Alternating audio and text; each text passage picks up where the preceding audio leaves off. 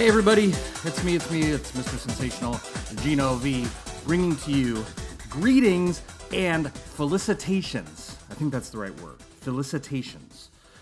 I would normally say salutations. Actually, I normally say neither of those things. But I have a long list of different television shows and other similar content that I'm chipping away at. A list of things that I've always wanted to watch, that I've always meant to watch, ranging from relatively current things to very old things to things that I've seen before but wanted to rewatch, from with a bigger, better perspective the second time around, stuff that I've never seen before, etc., etc. And I rotate through these things, and one of the things on this list is Star Trek. Star Trek, the original series. I will eventually be moving on to the various iterations of Star Trek, but I'm starting at the beginning with the original series. And I've tried to do this Star Trek concerted watch/rewatch, because some of it I've seen before, some of it I haven't, several times over the years. But I finally realized it's far too arduous and time-consuming of a project to really sit there and watch, for instance, every single episode that ever aired of the original series. And instead, I have gone through and researched a few different essential episodes lists of Star Trek, the original series, and I've kind of synthesized some of those lists together to create my own essential series episode list. So I am going through and watching, a hand-picked, what's the word I'm trying to think of? A curated list of episodes from Star Trek, the original series. And I will do the same thing with The Next Generation. I will do the same thing with Deep Space Nine. I will do the same thing with Voyager. I will do the same thing with, Enterprise? I will do the same thing with Discovery. And someday, perhaps, before the end of my life, I will have gotten through the various curated lists of samplings from each of those Star Trek series. But in the meantime, I am still here on the original series, and just yesterday at the gym, I was watching Star Trek from my phone while on the treadmill, and I got to this episode that was on my curated list of episodes to watch, and I can't remember what it's called. It's like the Squire of such and such. The reason it was on the list is this particular curator opined that any viewing of Star Trek, the original series, is not complete without the crew of the Enterprise meets a trickster god type figure. And so this is one of those episodes. And I didn't finish the whole thing because I was only on the treadmill for like a half an hour. And the episode's longer than a half an hour. But they're out in space and they meet this annoying kind of dandy fellow. And I can't remember what the fellow calls itself. Probably the namesake of the title, the Squire of such and such. So I think he was calling himself like a retired general when they were meeting him. But he's some dope. But I mean, I don't even think, it hasn't been revealed what he is yet. And this is not an episode that I saw in the past. This is my first time through with this particular episode. But it's unclear that the dope is actually a living entity because he doesn't read out as a living thing. It's unclear where he's coming from, where his power is emanating so far. But this dope was essentially viewing Earth through what the crew is surmising to be like a telescope or something, and giving him the effect of seeing events that he thinks are current on Earth, but they're actually 900 years in the past. So he still thinks everyone is like mutton chops and frilly shirts and dandy ways of speaking and harpsichord playing. So he's subjecting the Enterprise crew to all of this. But when he first encountered them, he sends them a message on their little viewfinder screen on the bridge, a text message, as it were, but it's in kind of old-timey, Old English script. And it prints out greetings and I thought I was going to say salutations, but it was greetings and felicitations. So I offer you, the tens of ones out there in the listening audience today, for this very special episode 76 of the Mr. Sensational Gino Vega podcast, I offer you greetings and felicitations. I also apologize if it sounds like I'm a little bit halting in my speech today. I don't know what's going on. I have this kind of like dry mouth going on. And like my tongue is all dried out. So it makes speaking sort of feel like the physical equivalent of having to listen to nails on a chalkboard. It's very unpleasant, but I'm going to try to soldier through and speak to you anyway. Because why not? That's what we do here on the Mr. Sensational Gino Vega podcast. Why do we do it? Unclear. Who do we do it for? The tens of ones. And what is the purpose of all this? There really is none. So strap on in and let's talk about nothing for the next remaining 30 minutes or so. Speaking of the gym, I had an odd encounter there yesterday. I often go with my 17-year-old daughter, Miss Sensational One. We'll go to the gym together. And we did so yesterday, and we have our retinue of machines that we go through. And we were doing upper body machines yesterday. And the machines are such that there's an even number. So we'll take 2 machines at a time, and we'll each do our sets of reps, and then we'll switch, and then we're done with those 2, and we move on to the next 2. And every now and again, someone else is using one of the machines, so it kind of interrupts the flow, so then one of us just goes to one, and the other one waits. And then it eventually all clears up, and we're able to do our thing. Once in a while, you will get a lagger on a machine. And I've noticed these laggers tend to be young people. They tend to be teenagers. And it's usually unclear what they're doing because they will do like 1 or 2 reps and then they will sit there looking at their phone for an incredibly long time, just kind of sitting on the machine, just chilling. And up until yesterday, I'd only noticed this from afar. It hadn't really directly affected me. It had never been someone on a machine that I was attempting to get onto. But yesterday we had finished all of the upper body machines, save one at the very end. And a young man was sitting on this machine. And he'd been on there for a while, because as we were making our way towards this machine, first he was there, and maybe using it or not, I'm unclear. And another guy stopped to talk to him because he recognized him, because I guess this guy is the guy that was using the machine that eventually I was going to want to use. Guy's some choral star at one of our local high schools. So a fan was noticing him, a fellow teenager, and was like, "Oh man, you did a great job in Mamma Mia," whatever that is. And that's some like, is that like where they do like ABBA songs or something? I don't know. It just sounds really annoying. Mamma Mia. I don't want to go see that. But in any case, I know it is a thing. I know it is an entity, an entertainment entity out there. And this individual performed in a high school rendition of it. And so they were talking there for quite some time. And I figured, well, by the time we get there, he's got to be done. So we get there, and the conversation about Mamma Mia has now long since ended, but the fellow is still sitting there on the machine. He's kind of slouched over. He's looking at his phone. He's this tall, skinny, spindly guy with that annoying kind of big, curly sideshow bob hair. He's wearing a UCLA T-shirt, and he's just sitting there looking at his phone, sitting there looking at his phone, sitting there looking at his phone. And Miss S1 is like, "Maybe we should just skip this machine today." And I was like, "Forget that, dude. We're gonna finish." And so I went up to him and I was like, "Hey, are you using this?" And the guy looked around and looked at me just totally incredulously. Like, how could you possibly step to me in this way? And he's like, "Whoa, I am. I mean, I was, and I'm going to." So I was like, "Okay, that's cool." And he just seemed just very agitated that I asked him. But it's like, dude, you were sitting on this machine, not using it for, I swear to God, I'm not exaggerating. It was probably like 8 minutes, 10 minutes. That's a long time as far as like the flow of the machines at this gym. And again, it'd be one thing if he was just doing these epic reps on it and then having to recover. But spindly bro is just slouched over looking at his phone. Anyway, then he did like 2 more reps on it after I asked him about it, and then he got up and left. And then I used it. But Miss One was very agitated with me. She's like, why did you say something? That's awkward. But I was like, dude, come on. And we were completely in the right here to check in about whether the individual was actually using the machine or whether he was using it as a place to sit, in which case he could use one of the endless other unoccupied machines. But anyway, that was my first altercation at the gym. Not that it was even really an altercation, but first time I've ever had to interact with anyone really about anything at the gym, at this particular gym. And also the first time that interaction was semi-negative. But moving along, what else is going on out there in the Vegaverse these days? Oh, I know. I had an interesting excursion last weekend.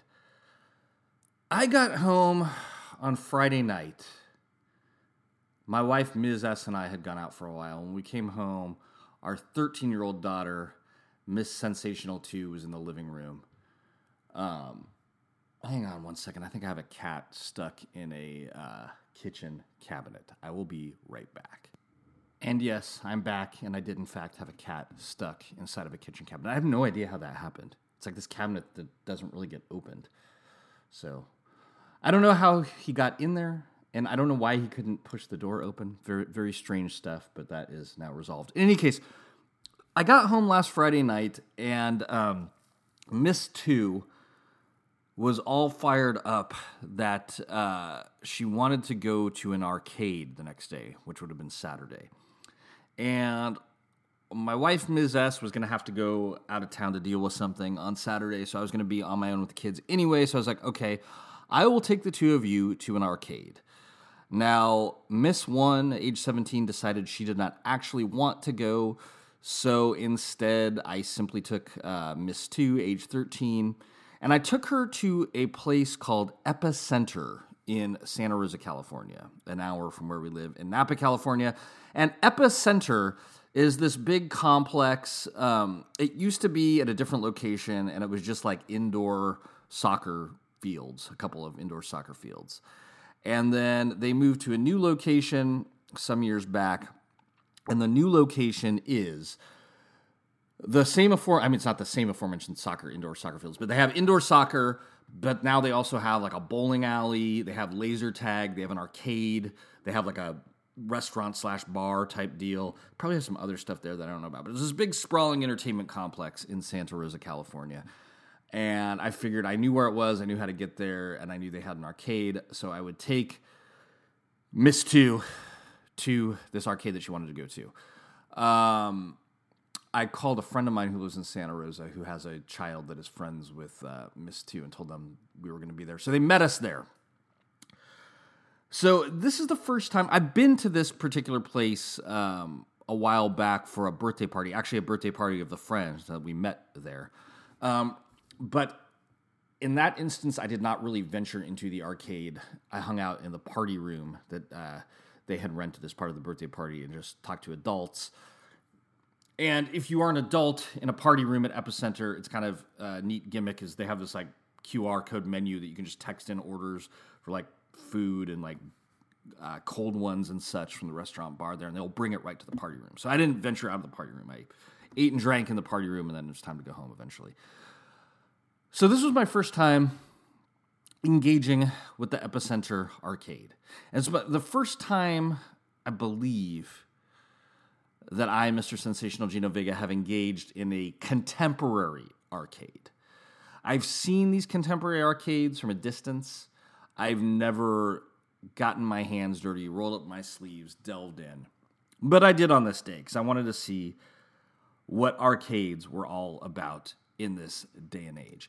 Now, Mr. Sensational Gino Vega was a child of the arcade of the 80s, the much beloved, much revered, much vaunted arcades that we've talked about, we've heard about.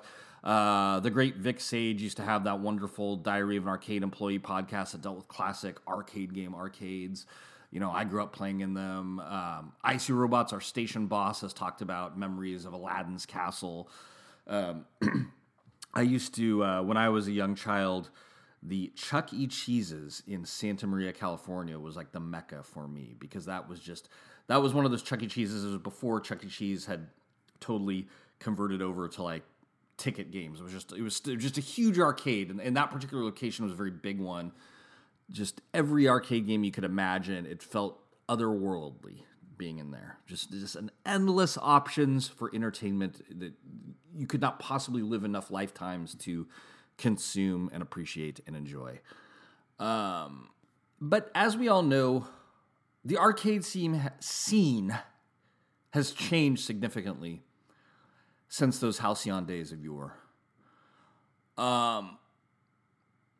As I mentioned, I remember the first time I really noticed this.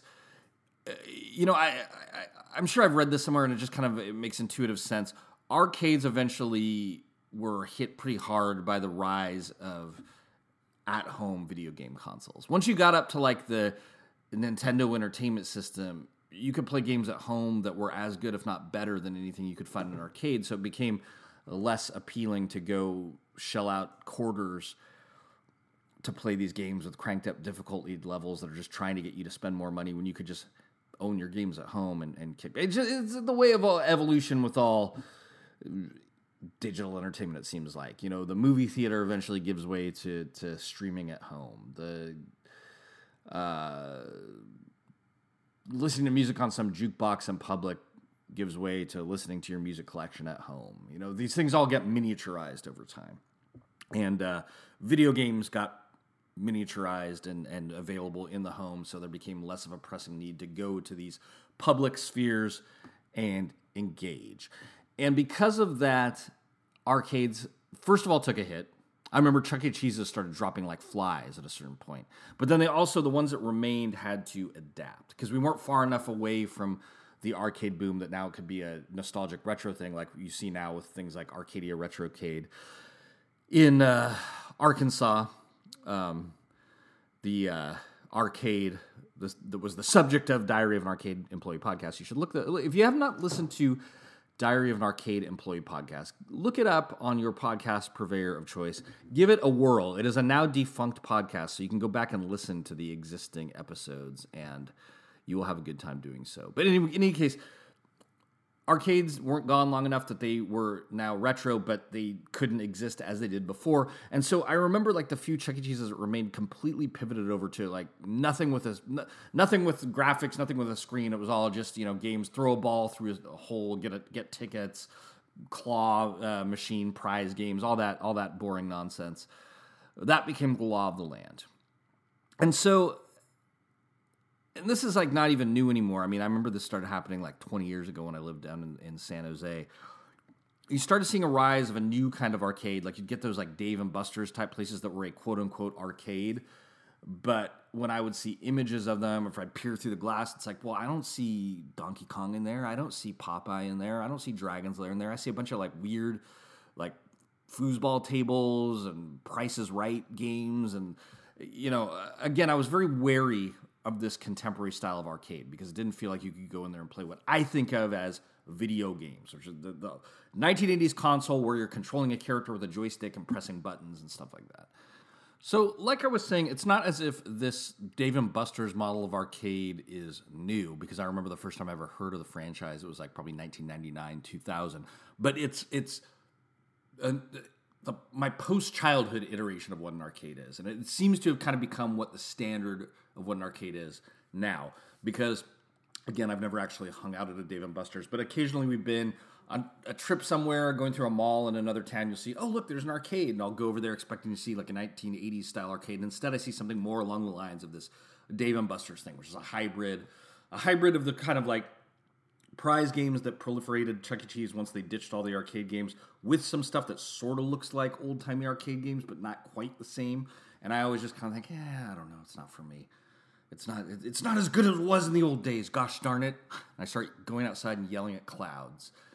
But when I took Miss to the Epicenter last Saturday, I decided, you know what? Enough is enough. It's time for me to accept reality. It's time for me to accept facts.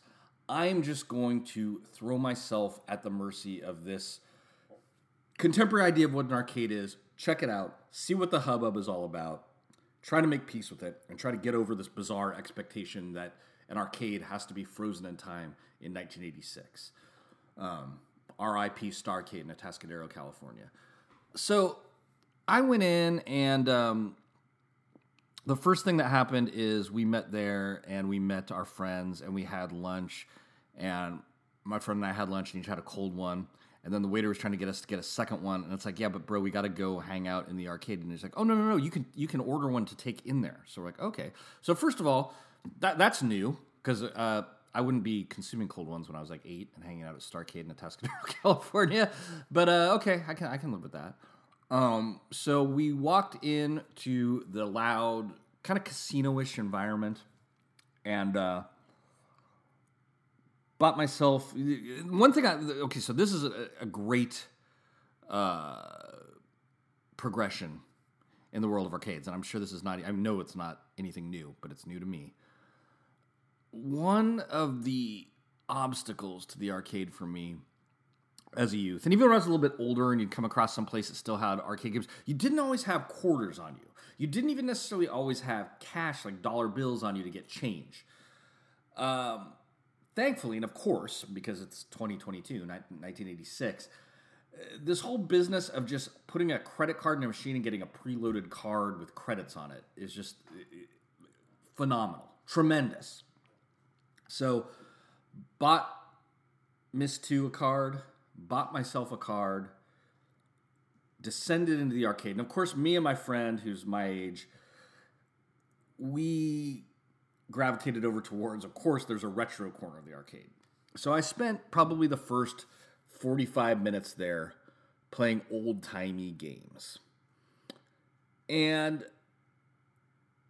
okay, the upside of the old-timey section is Epicenter has one, as of this talking, one lone pinball machine. It was an Iron Maiden pinball machine.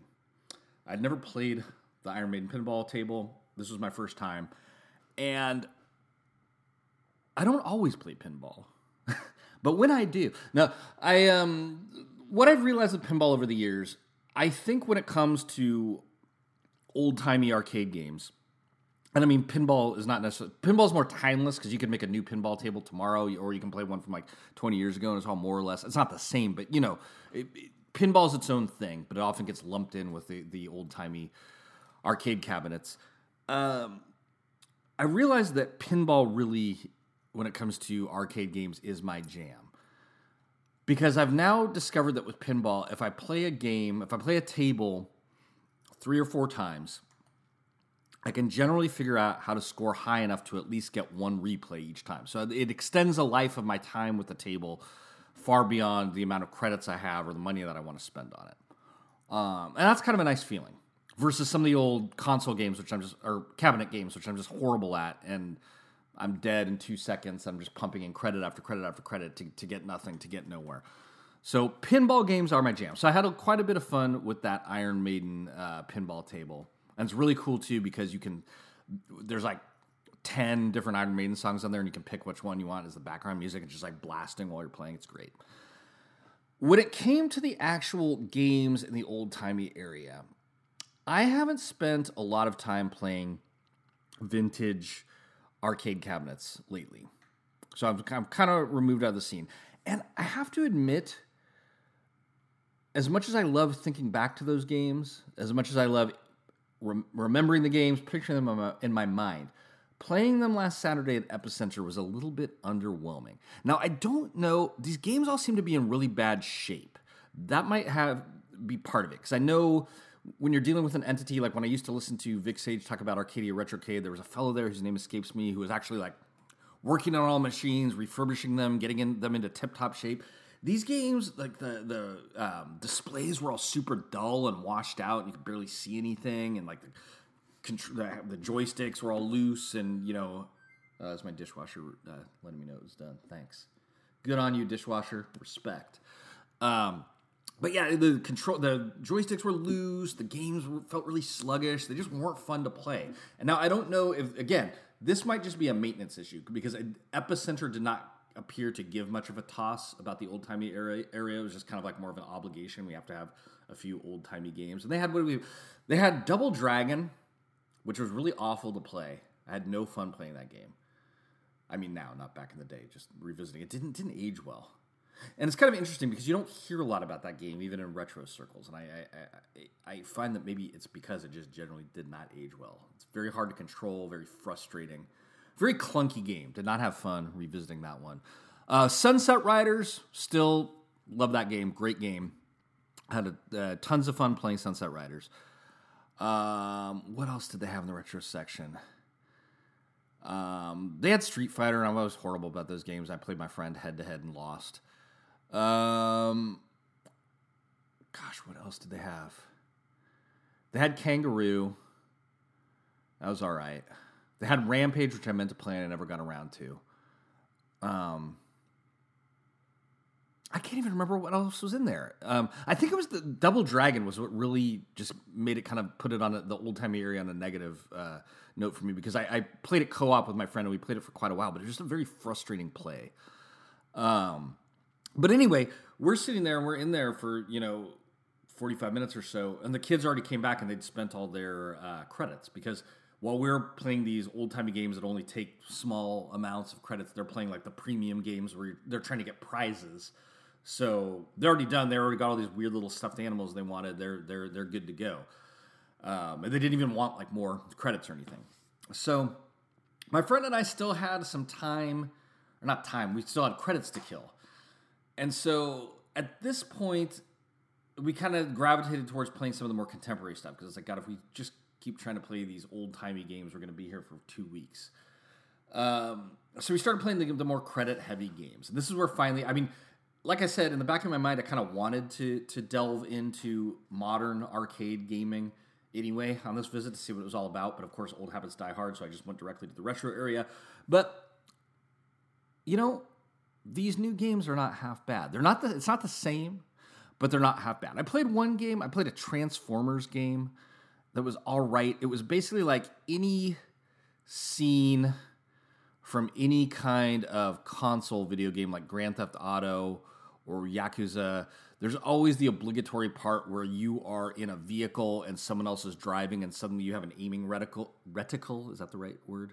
Engineer nerd should know that one, as he's out there blasting fools with his own. Does he have like a cybernetically implanted reticule? Is that reticule? I don't know.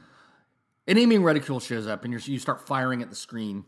And, you've all played that scene in the game, right? So the Transformers game, it just was that endlessly. You're just endlessly shooting. And I've never seen the Transformers movies, and I think that's where these weird Transformers came from, because they didn't look like any Transformers I've ever seen in my life. They're real clunky, boring, kind of live-action-y looking Transformers. But it's still kind of fun to shoot at them.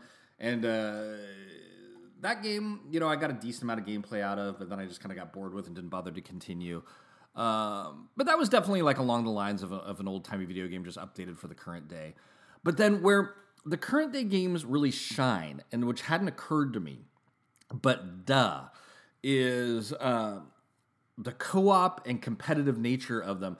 There was some cruising type game, some car game, that me and my friend, and then eventually both the kids, played together. And I saw this game, and it's like this row of these car machines that you get into. It's like I don't know how to describe it. The arcade car game where it's in the shape of a car, and you sit in a little car and you drive. You know what I'm talking about. There was like a row of these games, so I thought it's like, oh, there's a row for X amount of individual people to come down and play individually. But no. You get in this row, you start playing. You're playing with whoever else is playing in that row. You're all in the race together. So that was pretty cool.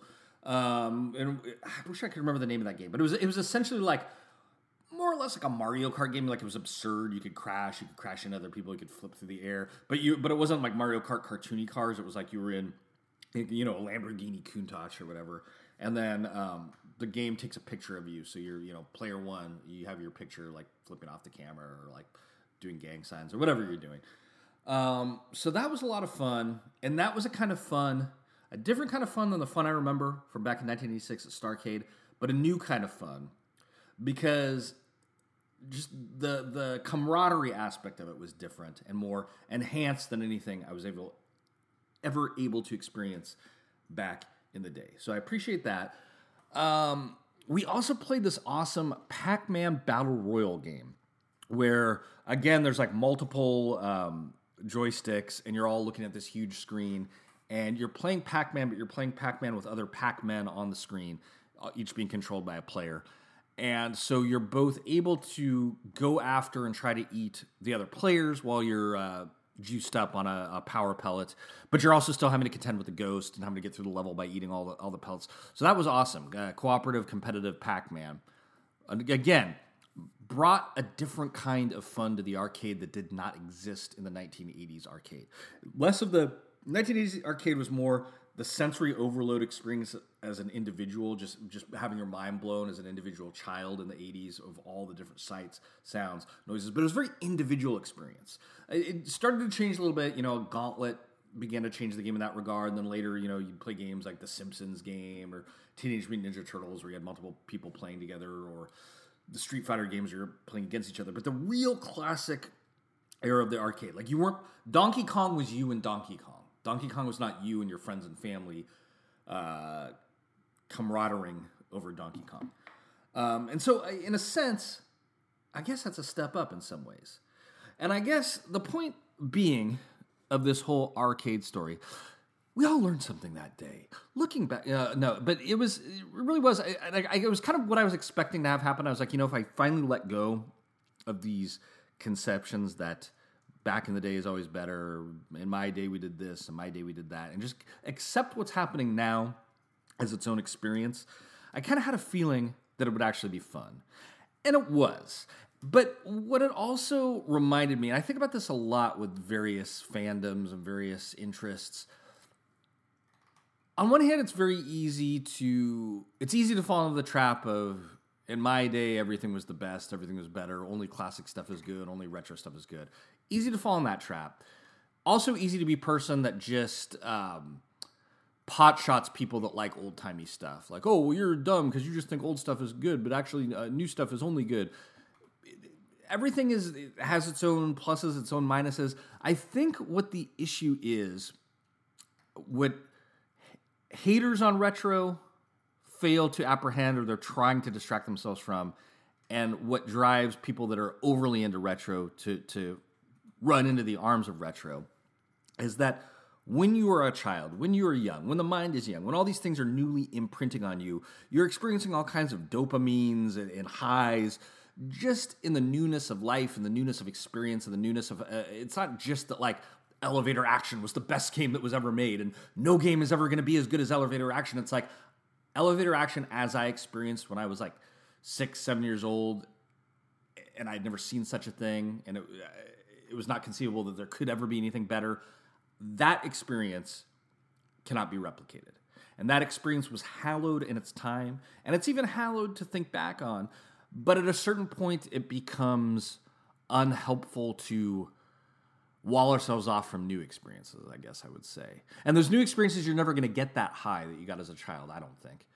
But that doesn't mean that you shouldn't still try to have them, I guess. I mean, if you don't want to each their own, right? But for me, as an aging person in this world, trying to come to terms with the newfangled youth and not yell at the clouds too much, sometimes I have to kind of balance, this is never going to be as exciting as it was when I was 6, when I was 7, when I was 8. But hey, it's not bad for 45. Folks, I just kind of did this in a one-take, one-riff, 30-minute blast today because I was alerted shortly before I began that I was having to have a house guest over here. One of the Miss Sensational's friends is coming over after school, so I had to make sure that our house was not too scary. So that cut into my recording time a bit, but I still wanted to come through in the clutch and bring you very special episode 76. But I do think we are going to call it at this point. I think last week we went considerably longer, so I'm not going to shed a tear about going a little bit shorter this week. Although it's still, we're at the 34-minute mark. That's plenty. No one really needs more than, we'll say, 28 minutes of Gino Vega once a week. Of course, sometimes we end up with more than that just because that's how the Vegaverse rolls. But you don't really need more than 28 minutes. So consider this, you got well over 28. I did mention last week that I was going to talk about some of this like really hilarious, talking about old men yelling at clouds. There's grown men renting of hair and gnashing of teeth over Disney content. I was going to get into that, but I had these fresh memories of the arcade and I had these fresh memories of the gym and whatever else I talked about today because the memories are so fresh now I can't even remember what they were. So I punted that thing, but that's still, because that's more of an evergreen topic, and so maybe we'll cover that next time. I'm sure you've heard about this, it's currently right-leaning mutants that are having histrionics and pearl clutching over Disney, but they're not alone. It's every gradation of mutant at time has had their own pearl clutching Disney moments. When I was a kid, among the more in the more left-leaning environment that I grew up in, Disney was the devil because they espoused right-wing values. Now they're the devil among right-wingers because they espouse left-wing values. It's freaking Disney, dude. Just kick back and enjoy the ride. We'll talk about that more next time. And also just this idea of this bizarre American cultural phenomenon where people seem to believe that watching fantasy, watching animated fiction is inherently going to cause people to act out what they see in the fiction. I don't believe that's true. A lot of people seem to believe that's true. We'll talk about that more maybe next time, or maybe it will get punted even further if something else comes up before then. But for now, it's Mr. Sensational Gino V, and I will be signing off.